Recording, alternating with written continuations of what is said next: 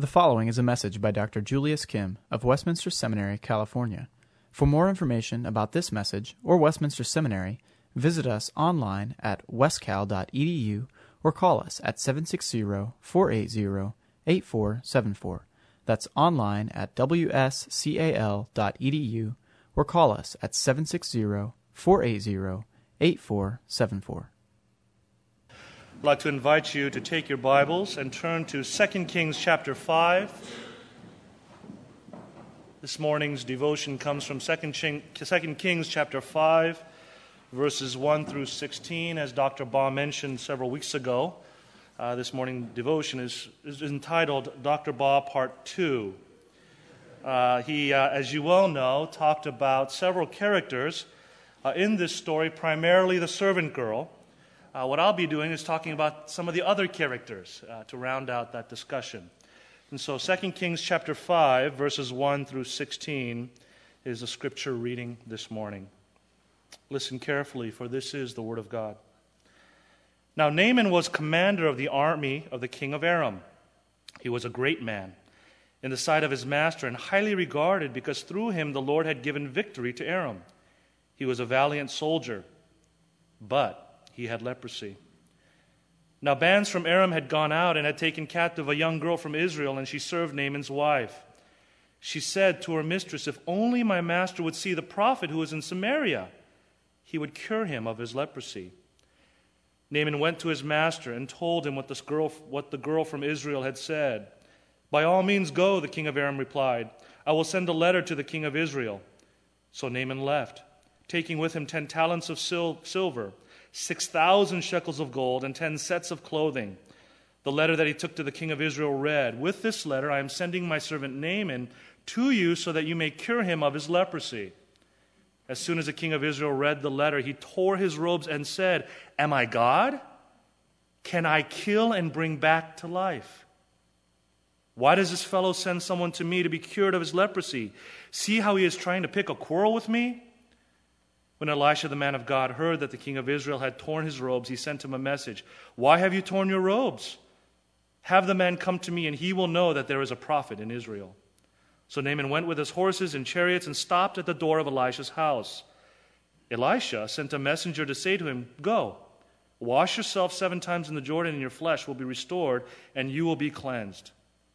But Naaman went away angry and said, "I thought that he would surely come out to me and stand and call on the name of the Lord his God, wave his hand over the spot and cure me of my leprosy. Are not Abana and Pharpar, the rivers of Damascus, better than any of the waters of Israel? Couldn't I wash in them and be cleansed?" So he turned and went off in a rage. Naaman's servant went to him and said, "My father, if the prophet has told you to do some great thing, would you not have done it? How much more then when he tells you, 'Wash and be cleansed'?" So he went down and dipped himself in the Jordan 7 times, as the man of God had told him, and his flesh was restored, and he became clean like that of a young boy. Then Naaman and all his attendants went back to the man of God. He stood before him and said, "Now I know that there is no God in all the world except in Israel. Please accept now a gift from your servant." The prophet answered, "As surely as the Lord lives, whom I serve, I will not accept a thing." And even though Naaman urged him, he refused. Let's pray together. Father, thank you again for this opportunity to bow before you, before your presence, and before your word, so that we might learn more about you, your purposes, not only for Naaman, but even for us. So teach us by your Spirit, we pray in Jesus' name. Amen. For me, some memories are very hard to forget, like the first time I ever tasted chocolate ice cream. I'll never forget that. My first day of kindergarten. My first hole-in-one in golf. My first kiss, which of course was after I said I do. My first child being born. Now, surprisingly, I actually remember the first time I read this story about Naaman. I was a young Christian zealously reading my way through the Old Testament because, after all, only serious Christians read the Old Testament. I actually remember exactly what I was thinking after having read this story. Unlike the joys that I experienced with these other firsts in my life, My reaction to reading the story of this foreign general receiving healing from this Israelite prophet was, so what? This story takes place in a distant time, in a distant place, and as far as I know, I don't have leprosy. I don't need a prophet. What does this story have to do with me? And so I just moved on, not really thinking about it. Grudgingly, unfortunately, reading the rest of 2 Kings so that I can move on to the ever-delightful genealogies of 1st and 2nd Chronicles. Woo! Now, friends, many of us, unfortunately, have read or continue to read and perhaps even preach Old Testament stories in this way. However, what I and many of you are beginning to discover is that God's purposes for this Old Testament story doesn't end with Naaman and Elisha and the servant girl, but continues to progress, to complete God's plans for even you and I through the person and work of Jesus. That's right. This story is about you and I and me. Well, to understand Old Testament narratives like this, one of the most effective ways to understand the purpose of the story is to analyze how the characters change as they progress through the plot. Along the way, we'll discover that the seemingly distant story about distant people has some profound things to say about God and His sovereign purposes, about Christ and His saving work, and yes, about you. So for this morning, I'd like to focus our attention on two characters. Since we've learned a little bit about the servant girl, let's talk a little bit about Naaman, this foreign general from Syria, and about Elisha, the prophet, the man of God who heals him. Other characters are present and important, but for our purposes this morning, we'll stick to these primary characters. What will we learn from them? Simply and yet profoundly. As Naaman receives healing from his leprosy, we learn that God is sovereign in taking His people from all corners of the earth, from all different sorts of social positions, graciously from bondage to blessing. So let's begin with Naaman, shall we? Who was Naaman? Well, verse 1 sets the scene for us. He was a commander in the army of Aram, for he was, as the text says, a great man. He wasn't just a great man, he was a man of great power. He was a valiant soldier. In fact, one of the most powerful soldiers in this army. Furthermore, he was highly regarded, the text says. Highly regarded for his military victory. And so, he held a position of esteem, of honor. Everyone respected him. In fact, he could even go to the king personally and make requests directly to him. No mediator was needed. This is how powerful and respected he was. But as you well know, the story takes a strange turn with the phrase at the end of verse 1, but he had leprosy. As you know, the Hebrew is much more abrupt here. It says in the Hebrew, a valiant soldier, leper. The narrative abruptly shifts gears to signal to us something very important. He was a leper. Though he was powerful, valiant, intimidating as a warrior, he was at the end of the day a leper. His power and his position could not hide the fact that he was cursed, both physically and spiritually. You see, to the Hebrew reader, this condition of leprosy signified both ritual uncleanness, as we read in Leviticus 13 and 14, and the judgment of God. Thus, he had 3 strikes against him. Strike number 1, he was ethnically outside the people of Israel. He was a foreigner, a foreign pagan. Strike 2, he was ritually unclean. Strike 3, he was spiritually under judgment, according to Numbers 12. And no matter how high he was in the society of his day, he was cursed and shamed because of this skin condition. Even though he had a great resume, when people looked at him and saw the leprosy, it didn't matter who he was, what he accomplished. He was simply an outcast. So what's the story trying to tell us by this? You see, to understand both the purpose of the human and divine author, you have to look past Naaman's exterior and see him as a man in need. The obvious need was the physical disease of leprosy. The less obvious problem that the story intends for us to see is both the social and spiritual exclusion that he undoubtedly experienced. The Bible tells us from passages like Leviticus 13 that the leper had to be isolated, not only because of his physical contagion, but also because of his spiritual status. Wherever he went, he was to cry out to others, "Unclean, unclean, get away from me." He had to wear black with a hood covering his face and live outside the city walls. Interestingly, whenever we read about the Lord Jesus healing a leper, Jesus always pronounced the person cleansed, not healed. Even Jesus recognized not just the physical disease, but the spiritual one. Thus, since leprosy cuts you off from others, it was considered a shameful disease. More than experiencing guilt, Naaman feels shame, rejection, being outside. Naaman needed to rid himself not only of this outward disease, but also his inward shame that isolated him from all, including God. Clearly, his problem was more than just skin deep. That was pretty good, huh? And it's at this point in the narrative, whether we like it or not, we have to see ourselves. Friends, Naaman's problems are the problems we all face. The Bible is clear. These problems are all pictures of the sin and shame that not only isolated Naaman from God, but separates us from God. Because of our sin, we are unclean. We are under judgment. And we are outside of God's blessings. So in light of Naaman's problems, both inside and out, what does he do about it? Let's see what the text says. Based upon the servant girl's advice, he goes to the king and gets permission to visit the prophet.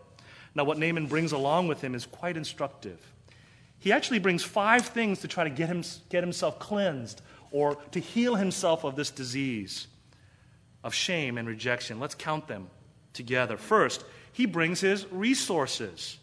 In verse 5, we read that he brings an enormous amount of money with him, close to 700 pounds of silver, 120 pounds of gold, and 10 sets of expensive clothing. He brings his resources. What else does he bring? He brings his relationships, doesn't he? He expects the kings of Israel and Aram to open doors for him, verses 6 and 7.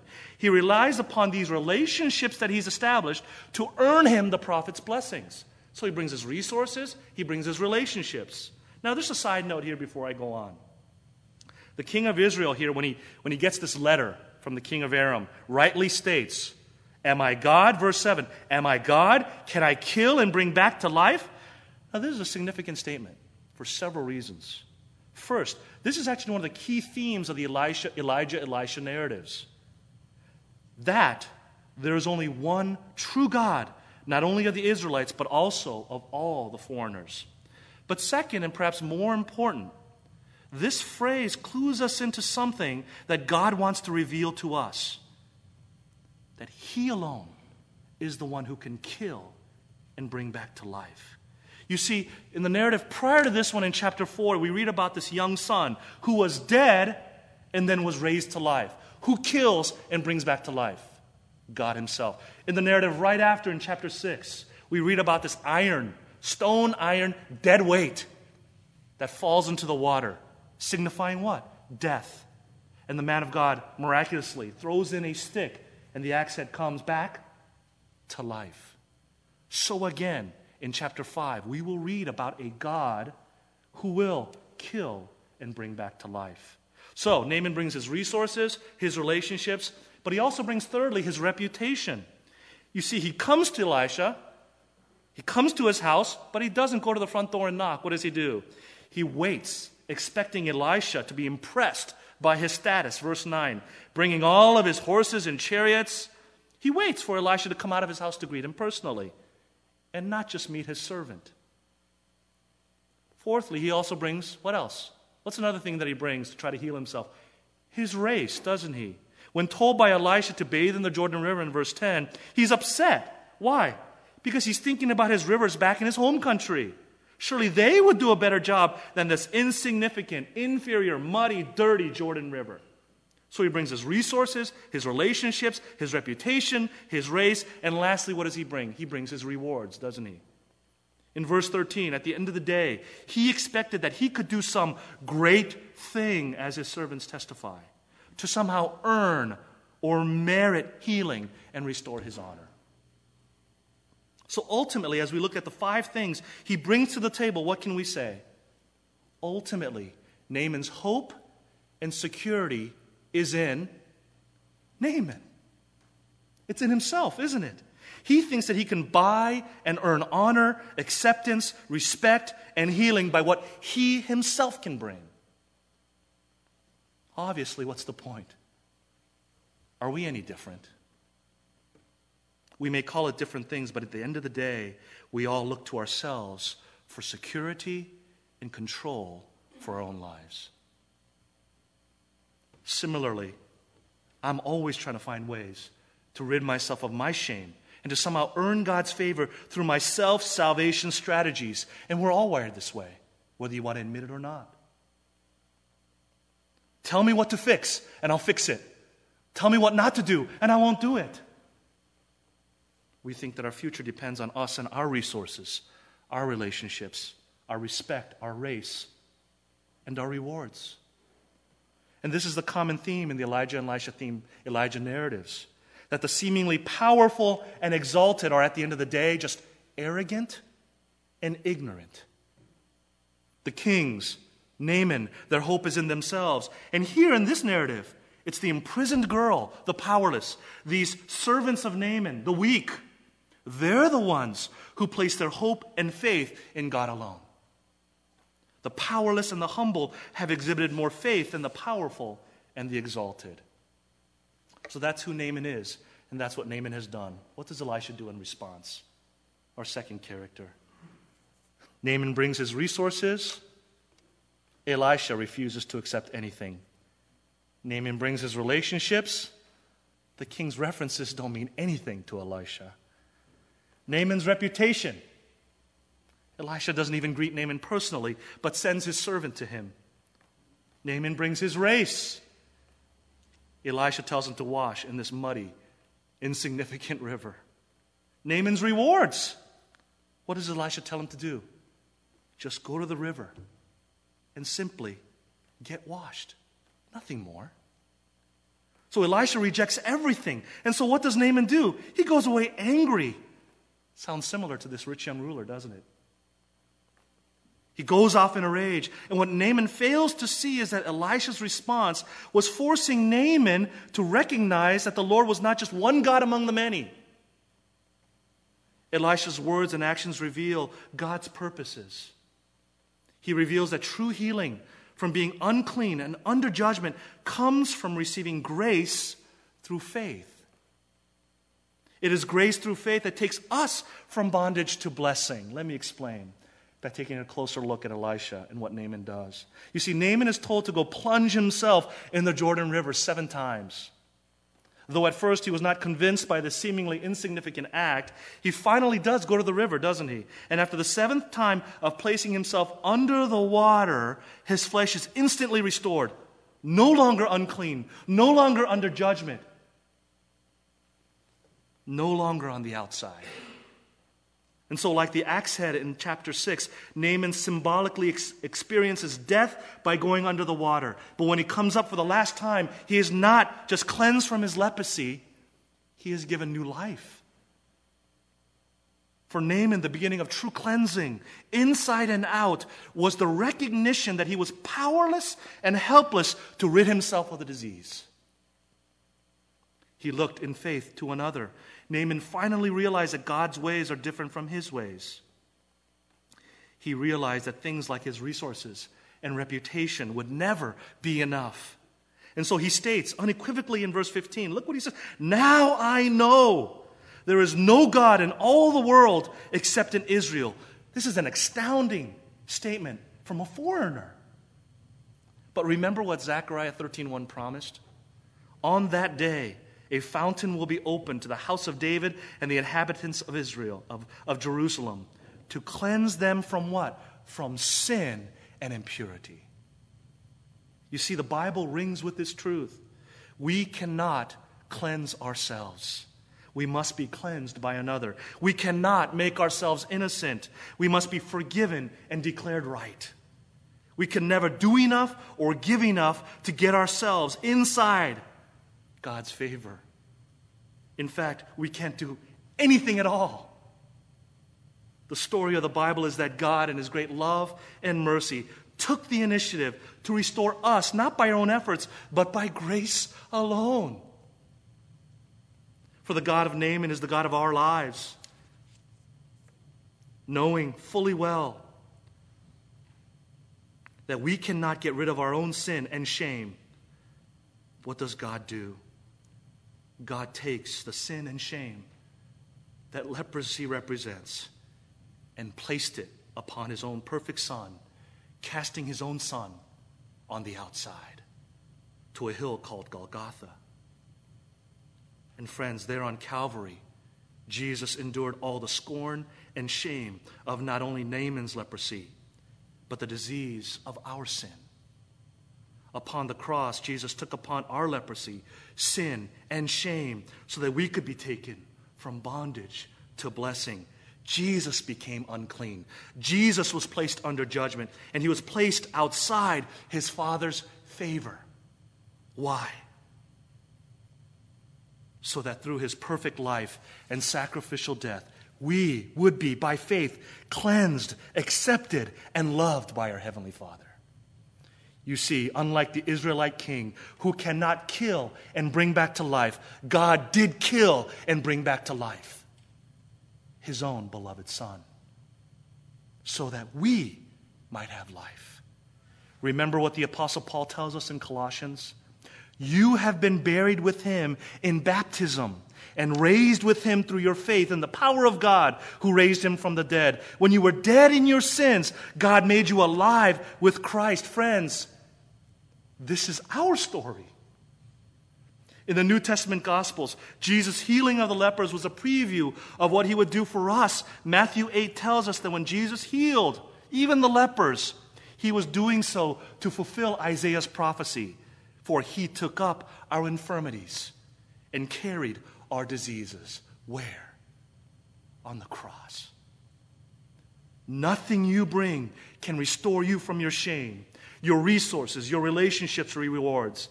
Nothing you bring can buy you the honor of being lifted up to the heavenly places where Christ Himself sits. Only faith in the one who took your place on the cross will take you from bondage to blessing. Faith in Jesus, who anticipated His death and resurrection when He Himself was baptized in the same muddy, insignificant river. Faith in the one who now heals us, cleanses us, restores us, honors us, accepts us, and loves us. You see, friends, this is our story. And that's why, as recipients of His wonderful grace, we are now motivated in our witness out of profound gratitude. You see, formerly bound by our sin and shame, we have been released to become prisoners now of gratitude and pointers of grace. Grateful and humble servants for what the Savior has done for us, pointing others to the Savior who can wash away all of our sins. And in that way, you're like that servant girl. Humble, powerless, nameless. She has become a prisoner of grace, pointing others to grace. Friends, this is our story, and this is our song, that as we bear witness to Christ, we are but a pointer to the sovereign, gracious, saving God who takes us from bondage to blessing. I'll never read the story the same way again. Let's pray.